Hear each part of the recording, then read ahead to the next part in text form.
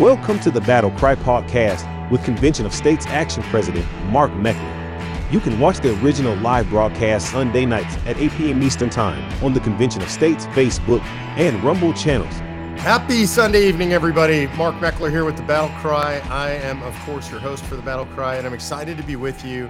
You know, I know you guys are probably noticing, and I've heard as I'm on the road, some weeks I'm able to be here live, some weeks I'm not.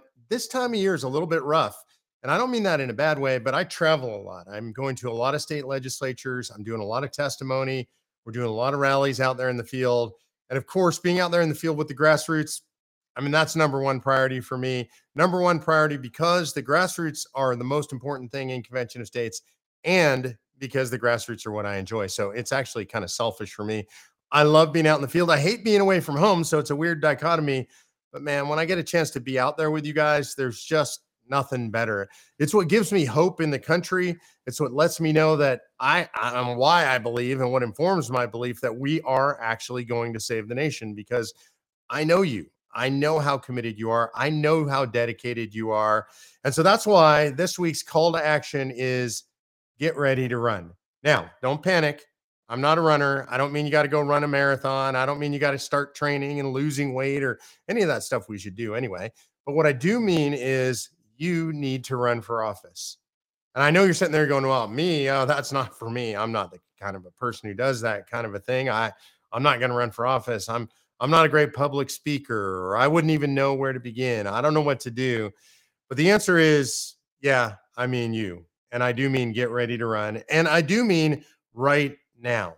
One of the mistakes that people make, and when I say people, I mean this very broadly, and especially that we make as people who are conservatives, is the idea of when people decide to run. When people should decide to run is well in advance of the upcoming elections. And we're getting tight, in my opinion. The elections, of course, in late 2024. But if you're going to run and you're going to run successfully, the way you're going to do that is you're going to start to train, just like you would train if you were running a marathon. You're going to start to learn to be a better public speaker. You're going to maybe join Toastmasters or start to write some speeches and give them to your friends and family, have them critique you so that you get better at public speaking. You're going to do things like you're going to join your local Lions Club or your local Rotary. You're going to get more involved in church or in the PTA because that's how you build out your network. You're going to meet other legislators and talk to them and get their advice and their guidance. You're going to talk to people who've been office holders, people who've run for city council, people who are running for school boards. All of those things are part of your training as you get ready to run. And we really do need you. Remember the old saying, Uncle Sam needs you? Well, I'm going to tell you, Mark Meckler needs you. Convention of States needs you. The country needs you. And I don't just mean running for state legislator. I think that's great when people run for state legislator. I think that is a fine place to start if you want to run for your state legislative district. Figure out who serves in your district, whether they're a good legislator, whether you want to run against them, whether they're going to run again, whether it's going to be an open seat. Figure all that stuff out. But there's lots of other ways to run for office. You could decide, and this is particularly important in this time in history, to run for your local school board. Now, I've heard people say, Mark, I'm not really up for running for school board because I don't have any kids in the schools. I don't even really know the schools. Excuse me. Maybe you're like me and you moved to a school district after your kids were grown. Maybe you're a grandparent. You don't have kids in the local schools. You're a citizen, right? You care about kids, right? Do you actually want your local school district having pornography in the library, teaching kids this DEI garbage where they teach kids that if they're white, they're racist, if they're black or Hispanic or Asian, maybe they're victims? Is that what you want your kids teaching or your kids in your school district being taught, even if you don't know them? Do you want kids being able to hide from their parents when the school is transitioning them? When the school is maybe giving them drugs, when the school is encouraging them to quote unquote identify as the opposite gender? That stuff's hideous stuff. It's evil stuff.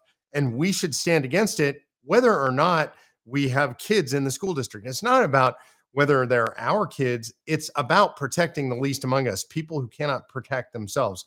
So sometimes the best people to run for school board are maybe retired folks, right? They don't have kids in the school district. They don't have grandkids in the school district, but they understand that if they don't step into the fight, if they don't go fight for those kids, then nobody else is going to. So Who should run right now? You should run right now. I want to tell you a story about somebody who did exactly what we're talking about. And I'm not exaggerating when I tell you she's become one of my heroes. Over a year ago, we were in the Wyoming legislature. And in that legislature, we were up for a vote and we got smoked. And that happens, by the way. We lose more than we win. This is a long game. And so we know sometimes we're going to lose. Doesn't make it any less frustrating. And if you're there as a grassroots activist and you've worked and you've talked with your legislator, you've been in the Capitol, you've been lobbying, and then you get your butt kicked, it can be really frustrating. It can be really dejecting. You can get depressed. You can maybe even decide to quit. So over a year ago in the Wyoming legislature, Rick Santorum was there on the day of the vote. And we got smoked, as I said, and he was frustrated and disappointed. And there was a grassroots activist that turned to him after that vote and said, "What do we do now?" And that grassroots activist was a young mom by the name of Evie Brennan. She has 3 young kids, and she'd never been involved in politics. And Senator Santorum turned to her and said, "Now you run for office." And she said, "I don't have any idea how to run for office. I'm not a politician. I never wanted to run for office." And he said, "You're perfect. You need to run for office." And Evie prayed about it and she talked to her family about it. And I have had a chance to meet with Evie since then. Evie, by the way, is now Senator Evie Braun of Wyoming. She's just finished serving, I believe, her first term in the Wyoming Senate. Really exciting. She's a big COS advocate, obviously. But she went to her family and her family told her she was crazy. I had a chance to meet her mom and her kids. Mom has stepped into the fight by taking over for a lot of the things that Evie would have done during session, really taking care of the 3 kids and helping to be in charge of that. Evie had to spend a lot of time away from her family. I asked her mom, "What did you think when Evie told you she was going to run for the Senate or thinking of running for the Senate?" And her mom said, "I told her no and that she's crazy." And Evie decided to do it anyway. She's a prayerful woman. She prayed about it, talked with her family about it, decided it was something she wanted to do. She is now, I would say, kind of the hottest upcoming rising young senator in Wyoming right now. And I met her a couple of times during the legislature, met the kids, had a chance to meet her mom, hung out with Evie, watched her working with other senators. She is an impressive and powerful young political force in the state of Wyoming.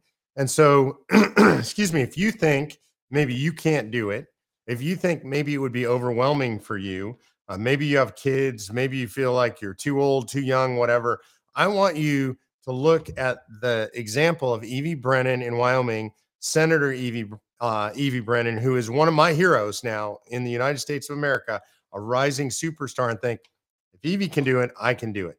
No background in politics, trained as a nurse, worked as a nurse, mom of 3, stay-at-home mom, really an impressive young woman. If Evie can do it, I promise you, you can do it. You're just as impressive as she is, and you can pull it off too. So be like Evie. Be a hero who steps up and gets into the fight, and do it now. Let's talk a little bit about what's going on in COS around the country, because there's a lot going on.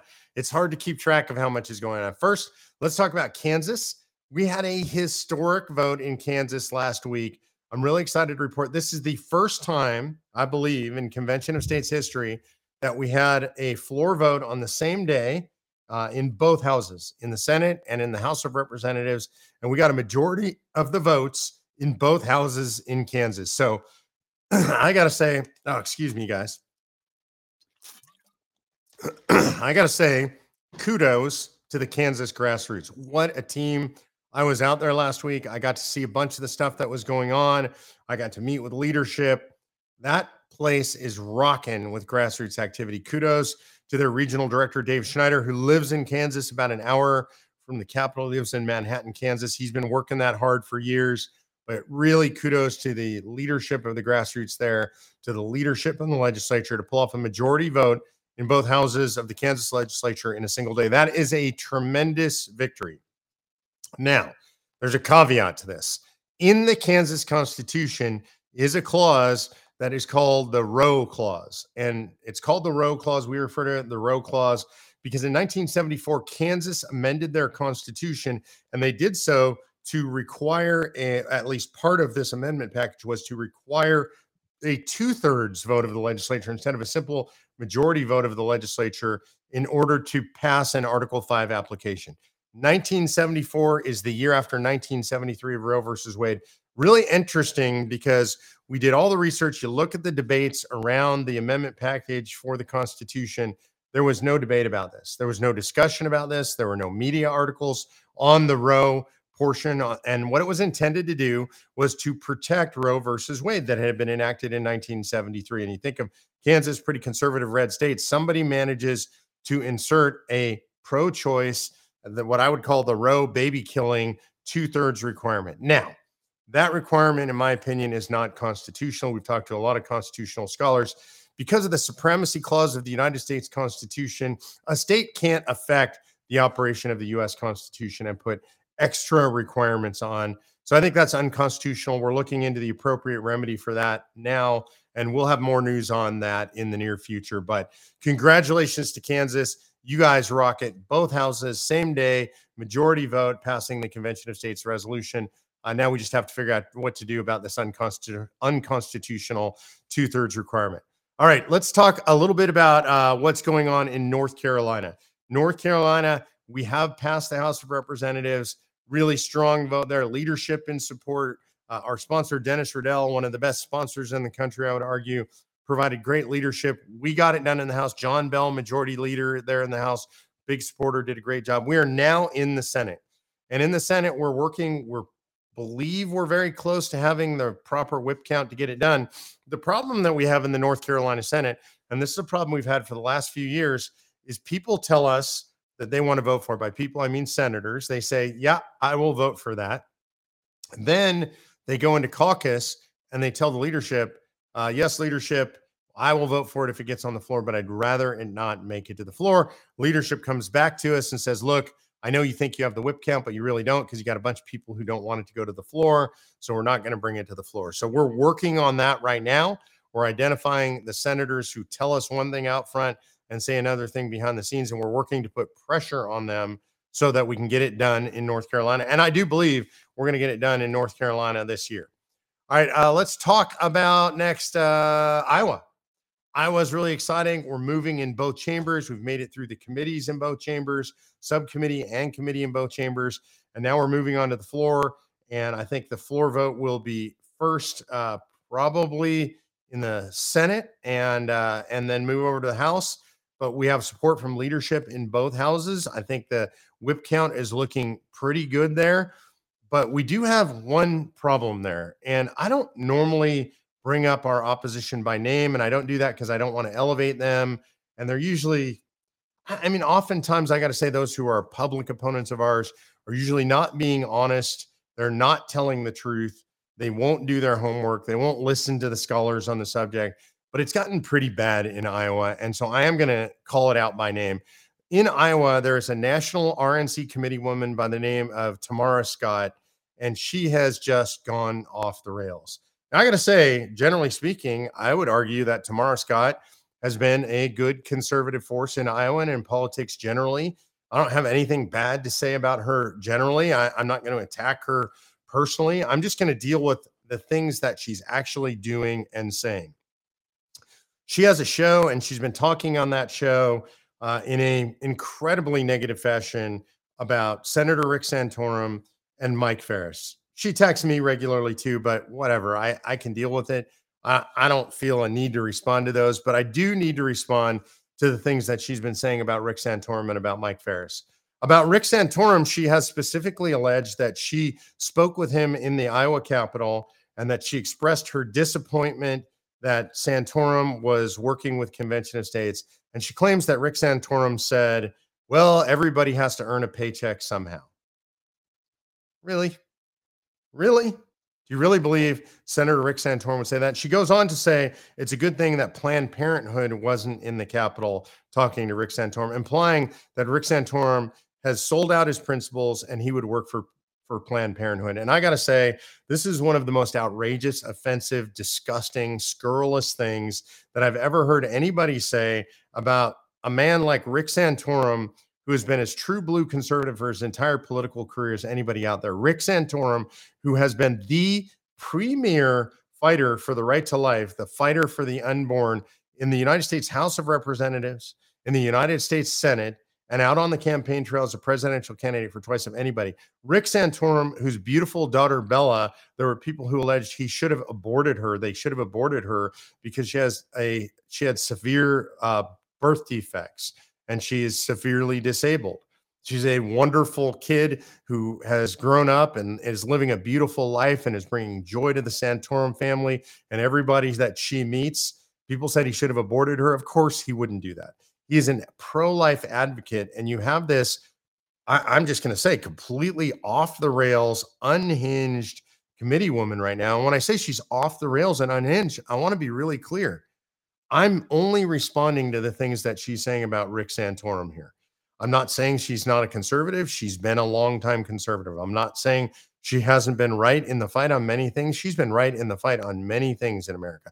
I'm going to deal with what's being said and what's being done right now. So she's claiming that Rick Santorum would sell out the right to life to Planned Parenthood for a paycheck, that he said that about convention states. That's just a lie. It's just absolutely untrue, and it's outrageous that she would say such a thing.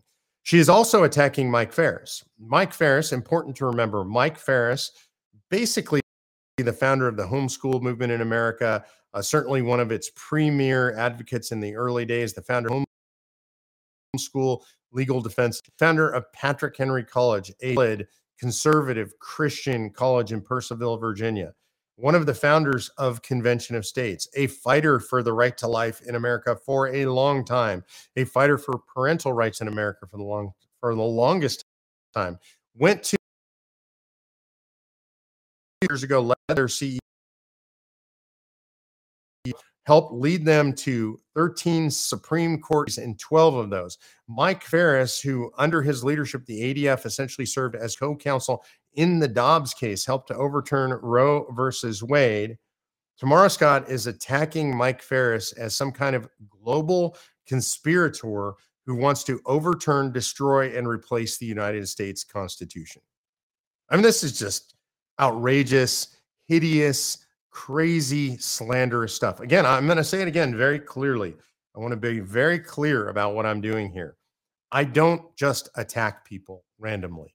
I don't attack people on a slanderous character basis, but I will address the things that they are actually doing and saying. And in this case, in Iowa, you have a Republican committee woman who is slandering Rick Santorum, who's lying about Rick Santorum in the most scurrilous, unchristian manner, who's lying about Mike Farris in the most scurrilous, unchristian manner. And I'm just not going to let that go untouched. To give you an idea of the kind of people that she's relying on, she's going to slander and attack Rick Santorum. She's going to slander and attack Mike Farris. She's going to slander and attack me. And on her program, she has a quote unquote expert from the John Birch Society named Robert Owens, who was suspended by the Ohio Supreme Court from being a practicing attorney for stealing money from his clients, who is currently under a 6-count criminal felony indictment for stealing money from his clients. That's the legal expert that she's going to rely upon to attack Mike Farris, to attack Rick Santorum, to attack me. These are the kinds of people that she hangs out with and relies on. So again, I'm going to close with this. I am not attacking Tamara Scott generally as a conservative. I'm not slandering Tamara Scott or impugning her character broadly. I think she's done a lot of great conservative stuff for Iowa and probably as a national committee woman. But what I am going to call out is this kind of disgusting, vile slander that she's issuing against Mike Farris and Rick Santorum. And I am going to point out that she is actually elevating somebody who is currently under criminal indictment for stealing money from his clients, somebody who has been essentially disbarred or prevented from practicing law by the Ohio Supreme Court. Not the first time he's been under sanction by the Ohio Supreme Court. That's who she's relying on while slandering Rick Santorum and Mike Farris. And we're going to say, we're just not going to tolerate it. We're going to call it out. We're going to go after it hard when we see it. We're not picking these fights, by the way. We're responding to the slander of somebody else. So when people say, why can't we all just get along? I agree with that. Why can't we just all get along? Why would somebody who's an alleged conservative like Tamara Scott, a Republican committeewoman, be attacking two conservative heroes, longtime, lifetime conservative heroes, warriors, fighters in the right for life, fighter for homeschool, fighter for parents' rights? Why would somebody like that be attacking Senator Rick Santorum and Mike Ferris? It doesn't make any sense to me that Tamara Scott would be doing this. We're always going to call that out. We're willing to respond. We're going to step into the fight when we're slandered, when our friends are slandered and attacked like that. We're not going to go on the attack first, but we absolutely are not going to sit here and take it when somebody is doing it to great warriors for all the great conservative causes that there are out there. Okay, enough about Tamara Scott. What we're going to do in Iowa to push back against that is we're just going to win. You guys are out there, grassroots activists are out there. You know the truth. You're going to fight for the truth. You're going to push back against the slander, and we are going to be victorious in Iowa this year. Mark Meckler is fighting every day to help call the first ever Article 5 Convention of States. Go to conventionofstates.com/pod to become part of the solution as big as the problem. There's one kind of broad news story that I want to do today, and it's broad. And it's not a single story. It involves a lot of different stuff. And what I want to talk about is government hypocrisy. And specifically, I want to start with federal government hypocrisy and the double standards. You've heard the old adage, if it weren't for double standards, they wouldn't have any standards at all. That's actually the truth right now at the level of the federal government. It's really outrageous what they're doing, right? So they talk about fascism and then they impose fascism. They're trying to silence people like you and people like me, people like James O'Keefe, anybody that they can silence that is conservative, parents going to school board meetings.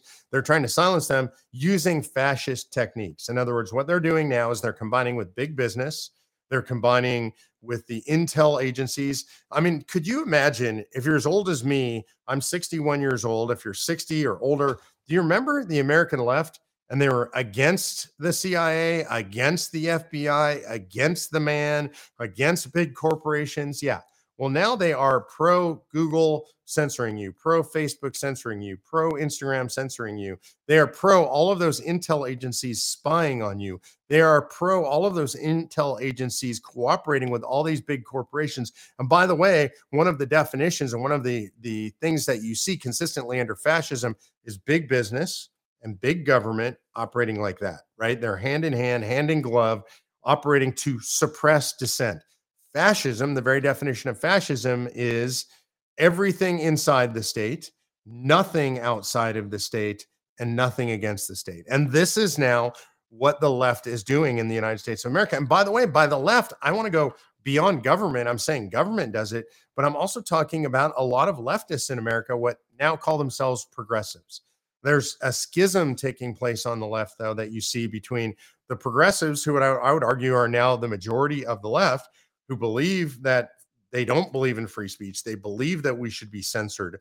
They believe that we should have to be shut down, shut up, and moved out of the public square. And there's a schism between them and what I would call old school liberals who don't believe in that. Professors like Alan Dershowitz and Jonathan Turley. I don't always agree with those guys, but they agree we should have a dialogue. Former leftists like Naomi Wolf, who had basically learned that if you speak out against the regime, you're going to get censored. People like Piers Morgan, if you express any heterodox opinions, you're going to be censored. People like Dave Rubin, people like Joe Rogan. I mean, there are a lot of them out there nowadays. People like Tulsi Gabbard, who would say, look, I'm maybe more liberal. They're actually all moving away from progressivism, maybe towards classical liberalism, but a lot of them are even moving towards conservatives. And the reason they are is because you and I don't call for censorship. We just think in the public square, people should be able to express their opinions generally, right? I may not like the opinion. In fact, I may loathe the opinion. I may even hate the opinion. I may think the opinion is damaging or dangerous. But my position, your position, our position broadly as conservatives is we're going to meet those things with free speech, right? You take bad ideas and you challenge them with good ideas. Notice I say bad ideas on the left and good ideas on my right. That's the way it works, is you take speech and bad speech, and you meet it with more speech and better speech.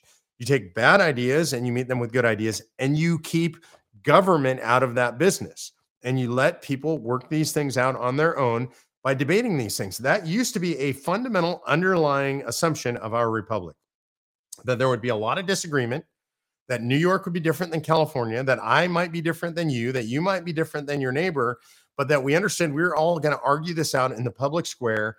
And then the best man or woman or set of ideas would win in the public square. And now we have government weighing in and telling us that free speech is dangerous, right? That free speech is violence, and speech can do damage, but only when it's your speech, right? And they will tell you, and here's more government hypocrisy, that they should be free to speak to your children however they want. Children who are under the age of consent to sex should be talked to about a bunch of bizarre sexual notions and indoctrinated on those things. And you should not be able to have anything to say about it, because shut the heck up, right? Because we don't believe in free speech for you, only for us, only for people who believe in the radical gender ideology, only people who believe in what they call DEI, right? Which is crazy stuff. DEI really means they're going to teach your kids to be racist, to judge people on the color of their skin. They're going to teach your kids that if they're white, then they are oppressors. If they're black or Hispanic or other races, that they are victims. They're going to divide us by race, and you should shut the heck up about it, but you should let them talk about it all they want. That is the hypocrisy of our government. We have a government that's so hypocritical that they're willing to spend $40 billion plus defending the borders of Ukraine, and they don't want to spend any money or very little money defending the borders of, for example, Texas, my great state, right? They're willing to literally have tens of thousands, 70,000 people plus a year die of fentanyl poisoning. They're willing to have tens of thousands of young women, young boys sold into sexual slavery. They're willing to send all that money to Ukraine. They're not willing to spend that money to stop those things. Not willing to secure our own border to stop what is now a humanitarian crisis and a national security crisis, but they're willing to spend billions and billions of dollars overseas. Now, I want to clarify, I think there is some role for the U.S. to play in Ukraine. I wish I knew what the end game is. I don't like it when the president says we're in this as long as it takes. I don't like it that there's no standards over there. I don't like it that we're not forcing an end game. I do see that we have a role to play over there, but we have a role to play on our southern border, right? And it seems to me that we have a federal government that cares about one, that doesn't care about the other, and that's hypocritical. And the federal government at this point is nothing but hypocrisy on hypocrisy. I just saw this week a congressman ask somebody from the Alcohol, Tobacco, and Firearms Agency, the ATF, what the penalty was for putting false statements on your background check when you want to go buy a handgun. And the answer is the penalty is now 15 years. And the congressman asked the guy from the ATF, well, Hunter Biden said in his book that he was a drug abuser. He didn't put that. It asked that question specifically on your application. He didn't put that. How come he's not in jail?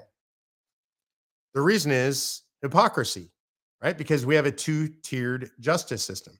I just saw today that Congress spent over 16,000 hours more investigating January 6th than they did investigating the BLM riots of 2020. Hypocrisy, because everything the government now does is hypocrisy, right? And this is just the way it works. We have in New York a district attorney who is looking at harassing and prosecuting Donald Trump, former president of the United States, over some misdemeanor violation. This is a district attorney who, by the way, has made 52% of all their felonies in New York, in Manhattan, into misdemeanors. And yet he's prosecuting a potential misdemeanor. I don't even see a crime here, but prosecuting a potential misdemeanor against a former president, because the left and their hold on government is nothing but hypocrisy. And I think this is really important that you pay attention to this. A country with a two-tiered system of justice is a country without a system of justice. Right? When we talk about our justice system, I think it's more appropriate now to call it our injustice system. It's not a justice system any longer. There was a time when, as a conservative, somebody would get prosecuted and I would just think, oh, wow, I mean, it seems like maybe they did something bad. Now I just think, especially if they're a conservative being prosecuted on something that looks like it could be political, my first thought is, oh, this is a political persecution because we have a country in which we have an injustice system and not a justice system. So you and I are going to have to fix that. They're never going to fix it themselves. They like it, especially the progressive left likes the injustice system. They are willing to abuse the system if it suits their ends. I really haven't seen this from the right. I'm worried that at some point we will. People are only going to be abused for so long before they start abusing back. But we don't normally see these kinds of abusive prosecutions, abusive use of law enforcement, abusive use of state power, abusive use of censorship from the American right. We see this coming from the American left. The American left calls the American right fascists. If you want to know what they are, just listen to what they call us, right? They call us terroristic. Just look what the BLM did. Look at the riots in the streets. That was essentially domestic terrorism. It's not the right doing domestic terrorism. It's the left in America that are the domestic terrorists. So watch out for the hypocrisy. Then when you ask, what are we going to do about it? You got to look in the mirror, look at yourself and say, I'm going to do something about it. I'm going to run. I'm going to get involved. I'm going to give money. Look, speaking of getting involved and running and all that stuff and giving money, Convention of States could always use your support. Sign up, go to conventionofstates.com, click the Take Action tab after you sign the petition, and be a volunteer. And we have new volunteers coming in all the time. We have a great training program. You're going to be involved in everything from election training, election integrity, Second Amendment, pro-life causes, whatever it is you're passionate about, we'll help you get trained up to be an effective advocate for that. And of course, for calling a Convention of States. Click the donate button. Look, if we have millions of people who support us, if everybody would give $5 a month, we'd never have to ask for money ever again. Literally over 5 million in support of us. If you click the donate button on there and you commit to giving $5 a month, that's only $60 a year. If all 5 million plus supporters of Convention of States did that, we'd never need to ask for money ever again. So we could use your help financially. I want to finish up here by doing my favorite part, which is always going to questions, because you guys are why Convention of States exists. I get to come in here on the BattleCry, I get to talk at you. Talking with you is what we really love. So let's go to the Q&A, and let's start with Dale Wilcox. Dale asks, how much latitude will there be in suggested amendments with regard to the 3 goals of COS? Could we repeal the 17th Amendment? I want to just clarify the question, Dale, by telling you that the Convention of States resolution is what's called a subject matter resolution. And what that means is we're not proposing specific amendments. We're proposing that there be a debate at convention around 3 different subject matters. First is anything that would impose term limits on the federal government. It's on federal officials and Congress. By federal officials, what that means is you can impose term limits on bureaucrats, staffers, judges, and Congress, right? So we wanted to make clear it's not just Congress. If you impose term limits on Congress and not those other people, you got a dangerous situation on your hands. We'll just make all those other people more powerful than Congress. That would be bad. Second is anything that would impose fiscal restraints on the federal government can be discussed at convention. Fiscal restraints meaning things like a balanced budget amendment, things like tax caps and spending caps, things like imposing generally accepted accounting principles on the federal government. Look, I'm a fan of a balanced budget amendment, but without those other things, they could just tax us to death, put fees on us to death, force unfunded mandates on the states, make us pay for all the same stuff and more, but they do it through a balanced budget amendment. That would be bad. So if we're going to get a balanced budget amendment, we need all this other stuff. And then finally, I think the one that Dale's asking about specifically is we're going to limit the scope, power, and jurisdiction of the federal government. What does that mean? It means we can tell them, no, you can't be involved in education. No, you can't be involved in energy. No, you can't be involved in healthcare. No, you can't be involved in the environment. These are things that the federal government was never intended to be involved in. States all have departments that handle those things. We need to get the federal government out of those things. Specifically in regard to the repeal of the 17th Amendment, the 17th Amendment is the amendment whereby we said instead of having the states appoint their United States senators, which is how senators used to get to Washington, D.C., the state legislatures used to appoint them, we were going to have them directly elected by the people of the states. This was a terrible mistake, to be honest with you. What it did is it centralized power in Washington, D.C. Senators were supposed to represent the interests of the state itself as an entity, and mostly what they were supposed to do is they were supposed to go to Congress, to Washington, D.C., and say no. When the president or when The House of Representatives said, hey, we're going to impose an unfunded mandate on the states. They were supposed to say no to that unfunded mandate. When they were going to say, we're going to take power away from the states, the senators were there, responsive to their state legislatures, say, no, you can't take power away from the states. And in 1913, when we gave that power to the people to elect them, we took it away from the state legislatures. We changed the balance of power, and we changed it in favor of DC. Now, honestly, it was good intentions, and the good intention was the way that people got elected as senators. They were rich, powerful, and connected. And so today, the good news is that senators, people who run for senator, are usually rich, powerful, and wait, it's the same thing, right? So it didn't fix the problem, and it weakened the states, and that was a problem. So yes, technically speaking, that would limit the scope, power, and jurisdiction of the federal government by returning that power to the states. So I think that would be healthy, and I think we could do that. Last question is, can we make, this is from Sue, can we make Congress accountable for their spending? And the answer is we absolutely can. We can impose a balanced budget amendment. We can put tax caps in place. We can put spending caps in place. We'd actually impose penalties on Congress for not meeting the balanced budget, for not meeting tax caps and spending. So Sue, this is the only way that I know that we can and we are going to hold Congress accountable for their spending. So that's it for the questions today. We appreciate the questions. Keep sending those in. We're going to keep doing the questions every single week. I'll try to be here every week that I possibly can because I love being with you guys on the BattleCry on Sunday nights. God bless you guys. Get out there. Don't forget, go to conventionofstates.com, sign the petition, sign up, take action, get ready to run. This has been the podcast version of the BattleCry with Mark Meckler. Visit conventionofstates.com/pod to learn more. Thank you for listening.